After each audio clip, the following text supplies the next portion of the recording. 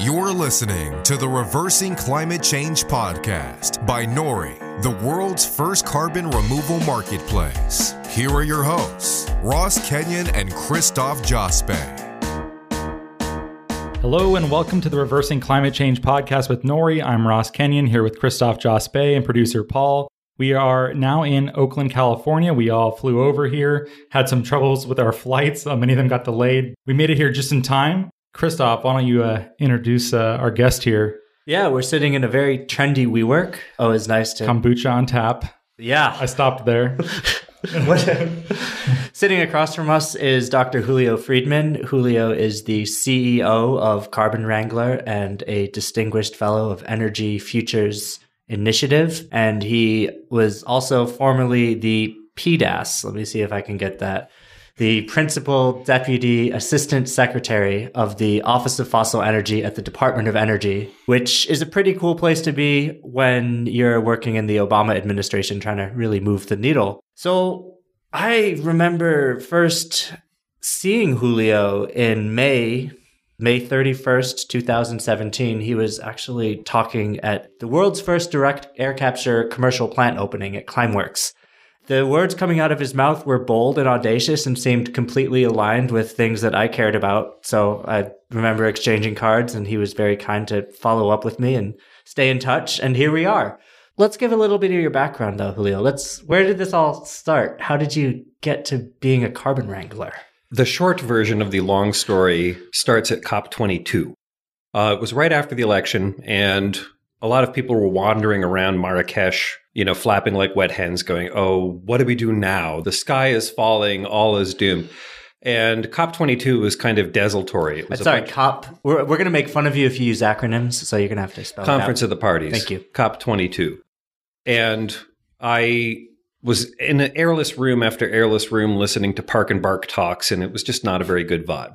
In contrast, there was an event taking place outside of Marrakesh, referred to affectionately as the Do Fest, because that's what doers do. They go to the Do Fest. It was a tremendous experience. It was full of art and entrepreneurship, people doing environmental work and communications experts and designers and scientists. It was just totally thrilling.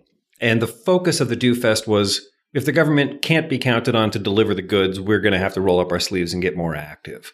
And at the end of that whole experience, I had an epiphany, and I said, that's what I do. I'm a carbon wrangler. I have trained as a geoscientist. I've worked in government. I've worked in academia. I've worked in business. I've worked at a national lab. I've been an Obama administration appointee. And the guiding star in all of that is, how do you keep carbon out of the atmosphere? How do you take it out once it's there? And that's what wranglers do, is they take things from where they're not supposed to be and put them where they're supposed to be.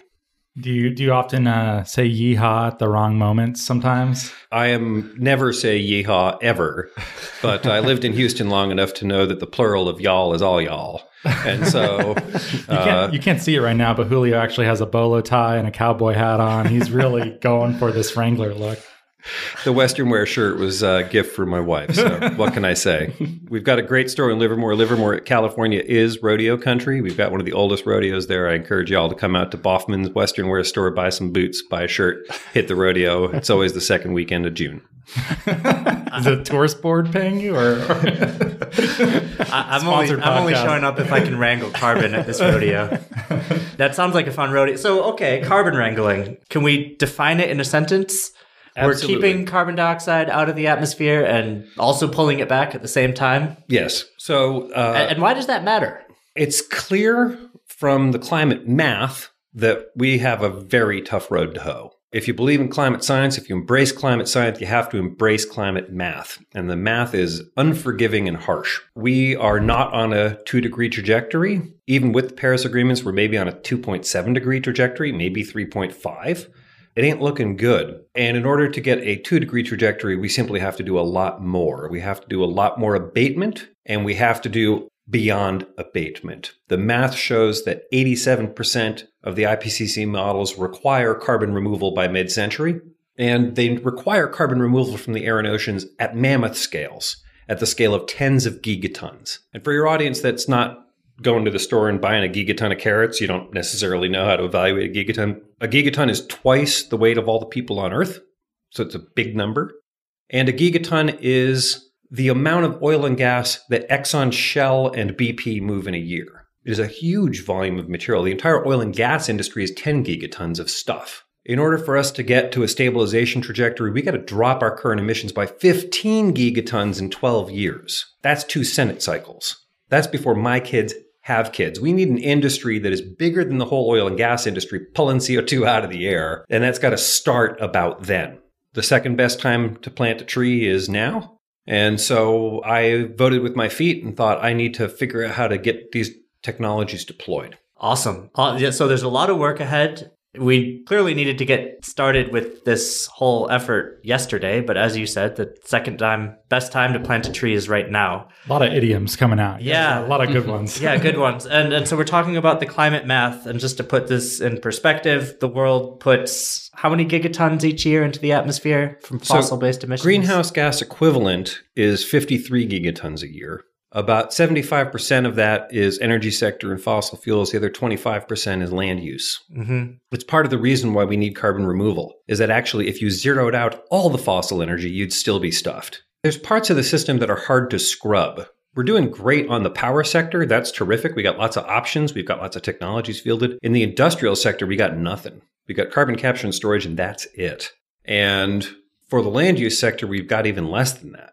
We haven't figured out how to stop chopping down trees. We keep doing that. We haven't figured out how to not use ammonia-based fertilizers or nitrogen-based fertilizers. So the nitrous emissions from those are a mammoth contribution to greenhouse gas emissions. We don't know how to decarbonize planes. We don't know how to decarbonize boats. We don't know how to decarbonize cooking in our gas stoves. There's all kinds of things where we just have a long way to go.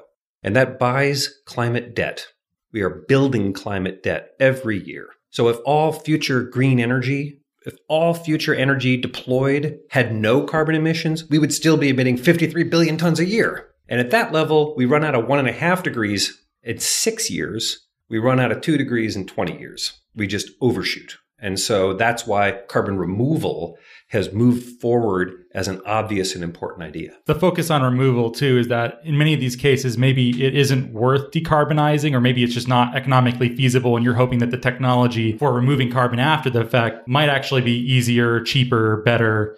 Is that part of the focus or part of the hope? That's not really how I think about it. I think about it as we have to do all things in spades. We have to triple down on everything we're already doing and do more. So we have to continue with mitigation, as much of it as we can get, as fast as we can get. We also know that's not going to be enough. So we need to create a new enterprise that does carbon removal on top of that. And then after that, it still might not be enough. There's some mixture of mitigation, adaptation, and suffering. The more mitigation we do, the more carbon removal we do, the less adaptation and the less suffering we're purchasing into the future. I know it isn't popular for people that work in the environmental field to even talk about adaptation, but I mean, you brought it up. So is it okay in these circles to talk about that? What's interesting is 10 years ago, it was a persona non grata topic. 10 years ago, everybody was saying, we can't even talk about adaptation. There's a moral hazard. If we even acknowledge that we have to do some adaptation, then we might not do as much mitigation as we need to do. So fast forward 10 years, guess what? The cat's out of the bag, the horse is out of the stable. Everybody's like, oh crap, we actually have the sea level rise, the heat waves, the superstorms, all these things. So now we need to start spending on adaptation as well. And the reason I go through all that discussion is because carbon removal is just getting the treatment now that adaptation got 10 years ago. People are saying, oh, we can't even talk about carbon removal. It might reduce our need for mitigation. Hey, math is math. If you can do arithmetic, you can figure this out. And if you know that we need to do carbon removal to get to a stable, just transition, to get to an ecosystem-sustained world, it's the math. Put some money into it. Start the work. Don't talk to me whether it's a moral hazard or not. Get on with it. We got things to do. Are you popular because of this, or is people like this? Are they starting to now, though?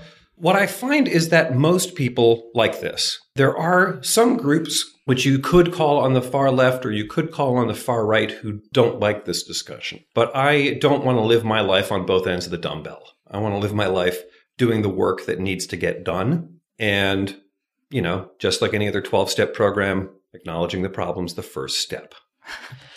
We're going so deep in the idioms and metaphors. I love it. And I was going to ask a different question, but let's unpack this 12-step program. So you admit you have a problem. And it seems like our problem as a whole is that we've put this CO2, which let's call it garbage. We've put this garbage out into the street freely, and there's no price that we have to pay for the garbage. And now there's all this excess garbage that already, maybe we can quibble on the numbers, but let's say 750 billion tons, which is too much. We want to pull it back. And we're putting 53 billion tons of garbage into the street every year. And we need to stop that and negate that. So I'm going through your 12-step problem, and I admit, okay, we have a problem. What's next? What's next, thankfully, is a bunch of stuff we're already doing, plus carbon wrangling, which is why I'm here, I suppose. The stuff we're already doing is we need to actually go farther on a lot of the stuff we already know how to do. We need to go farther on solar. We need to go farther on wind. We need to go farther on efficiency. We need to go farther on EVs.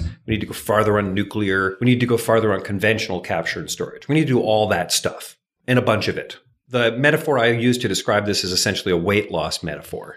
We need to do a combination of changing your diet and exercise and eating less. And all those things that I talked about fill that boat. Then comes the part where you have to clean up your room afterwards, where even if you manage to lose weight, you're not out of the water because you've created a mess. It is, strictly speaking, carbon pollution. The fact is that carbon itself is not a bad thing.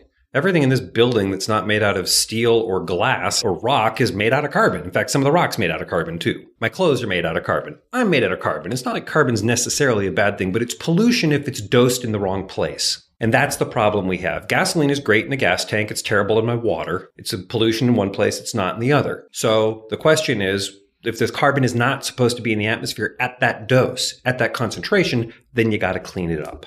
So I think of the sky in one of a couple of different ways. I think of it as a massive Superfund site to be cleaned up. Alternatively, you think of it as a massive lode to be mined. It's actually now increasingly seen as a resource that can be harvested for gain.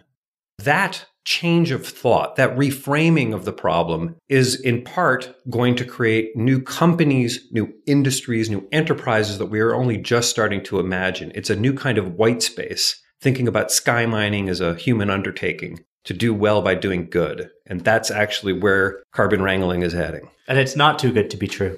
No. So I have to obligatorily say the thing. You have a chance right now where people can make money doing the right thing. You have selfish means turning into pro-social ends. And this is something that you want to harness. Because this is what we love too. We think like if people can make money off of this is actually like the beginning of it. Whereas like the old way, like when I grew up, environmentalism was like a lot of finger wagging and scolding. I don't really think that's going to lead to anything that positive. I feel like we've kind of already maxed that out. Is there anywhere left to go with that? Yeah, I've learned a couple of things over the course of my career and working in government and so forth. One of the things I learned is that you don't make progress telling people why they're stupid. That just is a dead end. Instead, you have to tell people why there's hope and good things to do. It's a much more useful approach of our time. There's only so much progress you can make with fear-mongering. At some point, people are like paralyzed. You actually have to give them useful, positive actions. And if they can make money in the process, all the better, because that unleashes markets and that creates positive feedbacks in the system that are very, very important. One of the other things that I learned is that the United States government does not make policy in other countries. We're one of 197 nations. We do sometimes.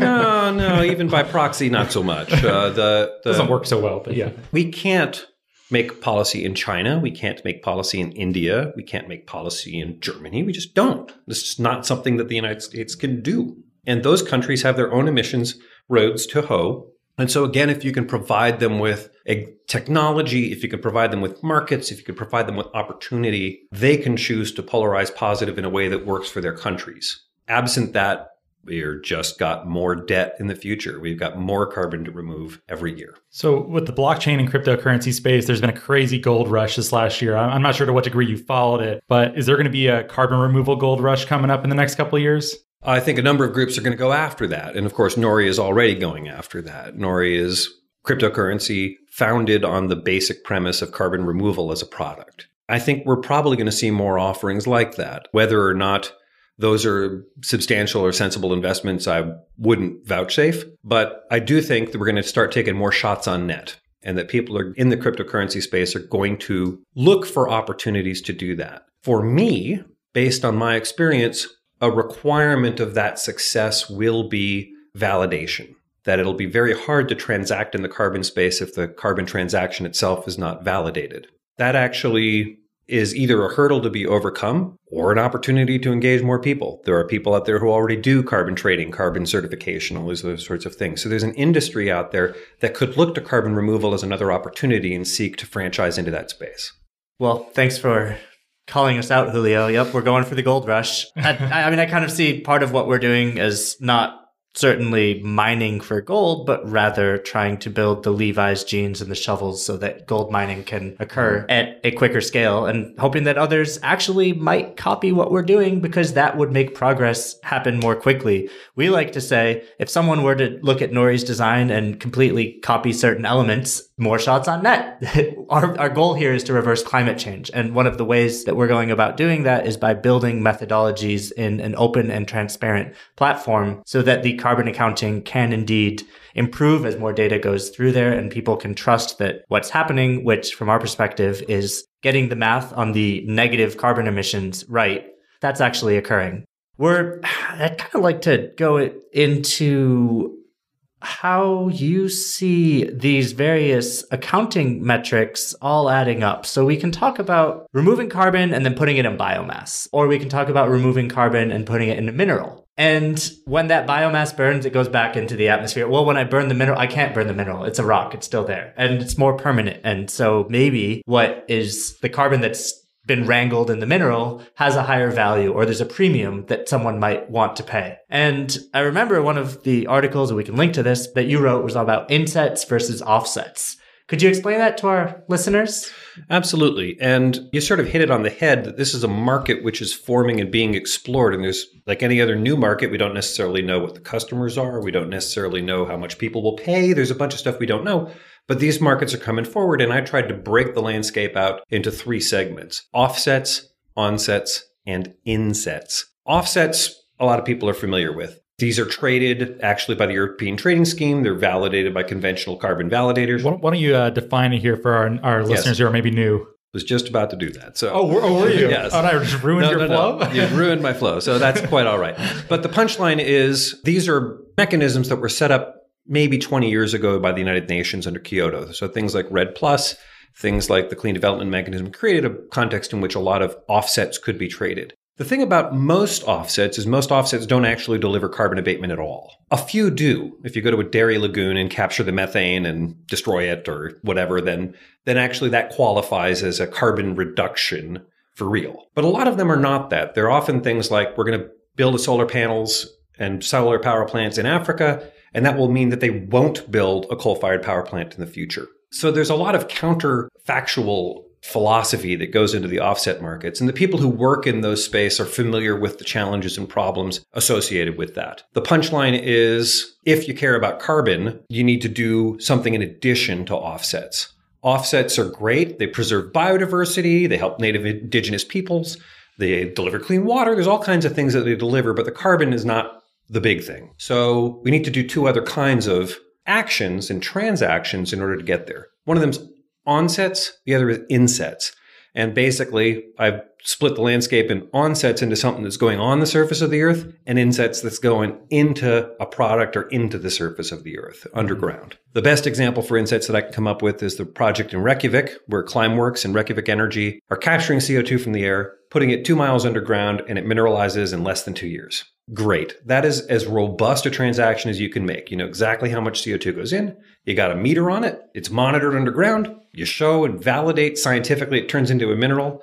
Awesome. That is very different than some counterfactual exercise around potential emissions deployment in the future. And as a consequence, they should be valued in the market differently.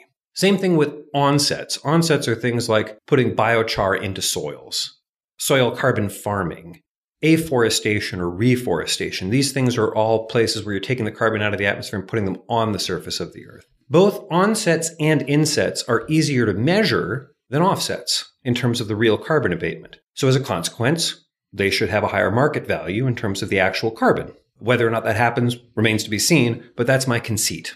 I'm stuck at the dairy lagoon. That's got to be the most disgusting term I've ever heard in my entire life. Welcome to my world. You ruined me. Okay, go ahead. I think one key distinction also in the offset market, just to geek out a little bit, is they treat an offset as one ton of CO2e, which means CO2 sequestered just as much as CO2 reduced, just as much as CO2 replaced. They're all the same. And when you treat them all the same, the math and the way to incentivize those specific actions gets a little bit tricky. Whereas if you can now say, if you've emitted a ton of CO2, you're now responsible to pull that ton of CO2 back. And the only way that you can create that is through putting it in some kind of a sink, whether that's a sink in a reservoir on the surface of the earth or a sink in the underneath the earth and your inset, which I really like that. To distinguish how Nori is looking around these issues, we think of it in terms of a ton is a ton is a ton, but there are different levels of risk around permanence, and we can upgrade on how much CO2 has been stored based on the data that goes through. Paul, you look like you want to add in something. Yeah, I just think of those three categories that Julio explained. We're interested in the insets and the onsets, but not the offsets. Right. We don't want to use that word other than on this podcast. Well, okay. Well, that was part of the reason I thought to come up with these terms to describe them, because even though offsets have a terrific value for real on the surface of the earth and in people's lives, it's not the same thing as what we do in carbon removal. You mean the co-benefits are actually the primary benefits sometimes? And it's part of the reason why people invest in it. They actually want to provide energy access to people around the world, or they want to sustain biodiversity in at-risk ecosystems. All of that's great. But the carbon accounting of those is fraught, and oftentimes it's not clear there's any carbon benefit at all. So I wanted to create sort of a clear distinction between these things, specifically so that investors in their own minds could decide what it is they wanted. Because right now the stuff's all tossed together in a heap. And if you would rather have a red Lego or a blue Lego or a white Lego, you couldn't do that in the existing market. You actually have to call them different things, call them out, and then create mechanisms by which those transactions can happen. And what's interesting is the carbon traders are starting to get into this space. So groups like ACL or Gold Standard or any of these carbon certifiers are starting to differentiate their products just a little bit. And that's a step in the right direction. We should do this too, because whenever we explain this to a new person, we always get into this offset game because it's the only point of reference anyone ever has for this. And it isn't correct or isn't really what we're focusing on. So we use this term and then have to immediately undermine it. We should just start using this terminology or something very similar. Insets and onsets. Mm-hmm. You're a physicist, and Take that back. You are a physicist. I am a geologist. You're a geologist. By training. Excuse me. I didn't do my homework then. For some reason, I thought, okay, Mr. Geologist.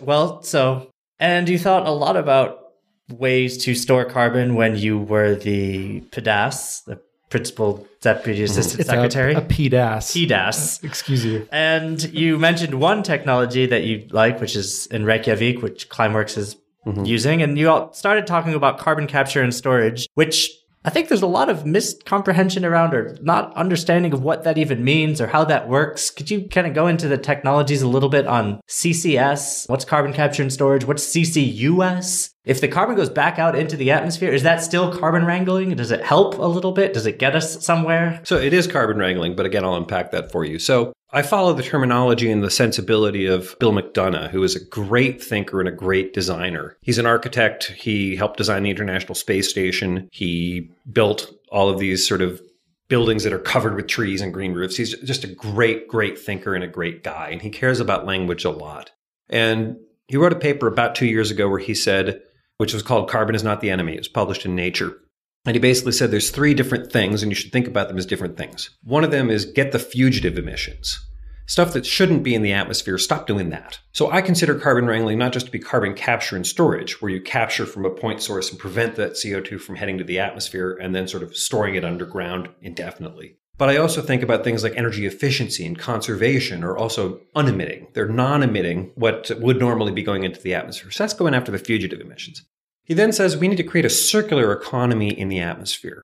In the same way that we recycle all these other sort of things, we should be recycling carbon in the atmosphere too. So if you take CO2 out of the atmosphere and turn it into a fuel, and then that fuel is used and the CO2 goes back in the atmosphere, that's the circular economy. And we do that a little bit now with things like ethanol and so forth. But he posited, and I am working on, a much more robust transaction where you're using devices to pull CO2 out of the air, using other devices to upgrade them into fuels. And then that actually is much closer to sort of a truly carbon neutral fuel cycle. And groups like the International Energy Agency have assessed how much fuel that ultimately displaces in the market. Not surprisingly, pretty much all the oil and gas majors are working on this. They're working on the CO2 to fuel conversion piece because they sell fuels. And if they could have a truly decarbonized fuel, even to sell at a premium, they'd be interested. And so most of them have in-house R&D programs. Many of them have purchased or acquired a stake or equity in a handful of these companies. So there's interesting stuff. The third is the strict carbon removal. It's restoration, pulling CO2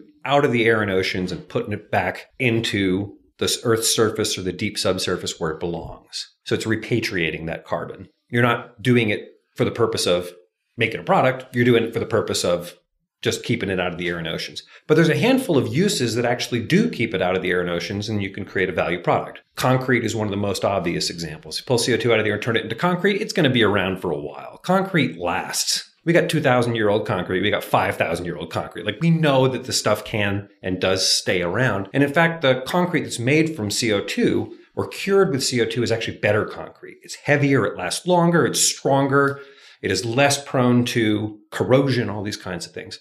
You can also turn carbon dioxide into things like carbon nanotubes, plastics, carbon composites, which are durable carbon. And that carbon also lasts a very long time. So it acts both in the context of carbon removal and essentially some long-lived repository or storage of the carbon in something like a tire or a building or some other thing. So Julio, you've brought up a number of great pathways to do carbon wrangling. I want to pick up on the last one that you just talked about, which is producing carbon nanotubes. So here you're saying that you can take a pollution as a feedstock and turn it into a valuable product that now will replace something which was otherwise carbon intensive. And it's a better product, it's a stronger product, and the world should just use it. That brings to mind two questions. One, why aren't we doing that today if it's such a good idea? And two, is that truly better for the environment, or are you doing certain energy calculations outside of the full life cycle accounting that might make it look worse than it actually is? And three, what is a nanotube? What is this? This is an obscure tech terminology.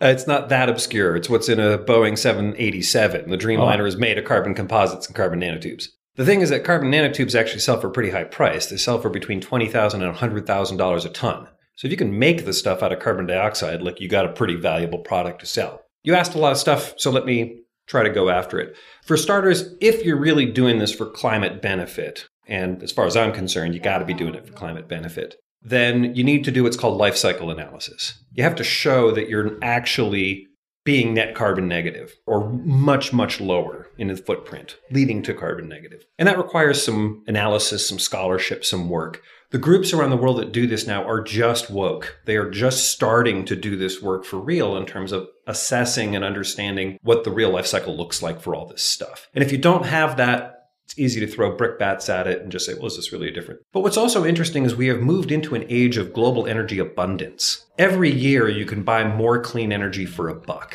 Every year you can buy more renewable power. There's better efficiency, all these things. You're getting more productivity and more energy bang for the buck every single year. That abundance is what's going to drive this new carbon economy, in which you're harnessing this abundant distributed clean energy and using it for the purpose of manufacturing new stuff, ideally with a carbon negative footprint. And the reason why you haven't done that so far is sort of two things. One, the technology has actually evolved very recently. Only over the past couple of years do these devices actually exist and work, and the companies will offer you something with a guarantee and a price. You couldn't do that 5 years ago. It just wasn't an option. Thankfully, again, the second best time to start a tree is now. A lot of these guys planted their trees 5 to 10 years ago. A lot of these companies got busy a while ago and have been working in this space to develop products and develop offerings and all these kinds of things. But the other thing is, now that the Paris Agreement signed, now that the climate math is obvious, now that we got to start doing these things, there is a potential market value which has not yet been assessed. And that's where a lot of companies are going to either succeed or break their spears. They're going to see whether or not there's enough market pull for this.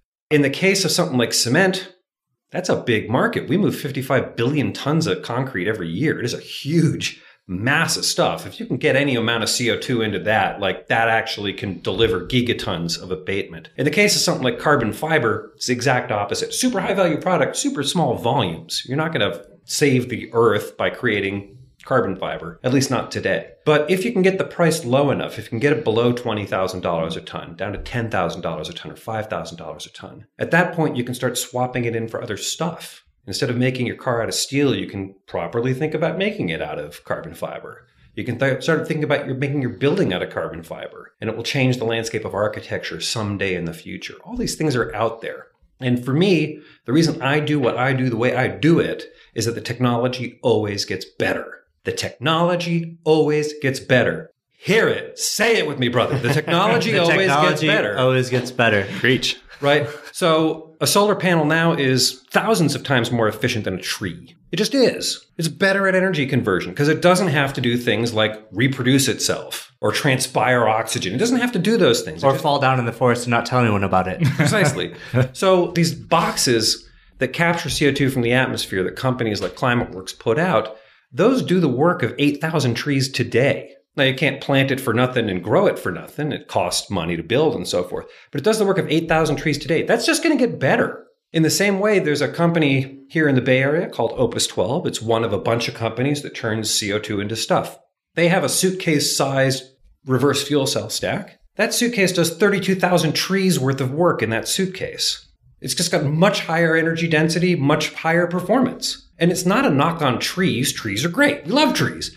But if you want to get into the business of scaling up and doing this as a company or as an enterprise or entering a market or stuff like that, you can't wait 60 years for a tree to grow.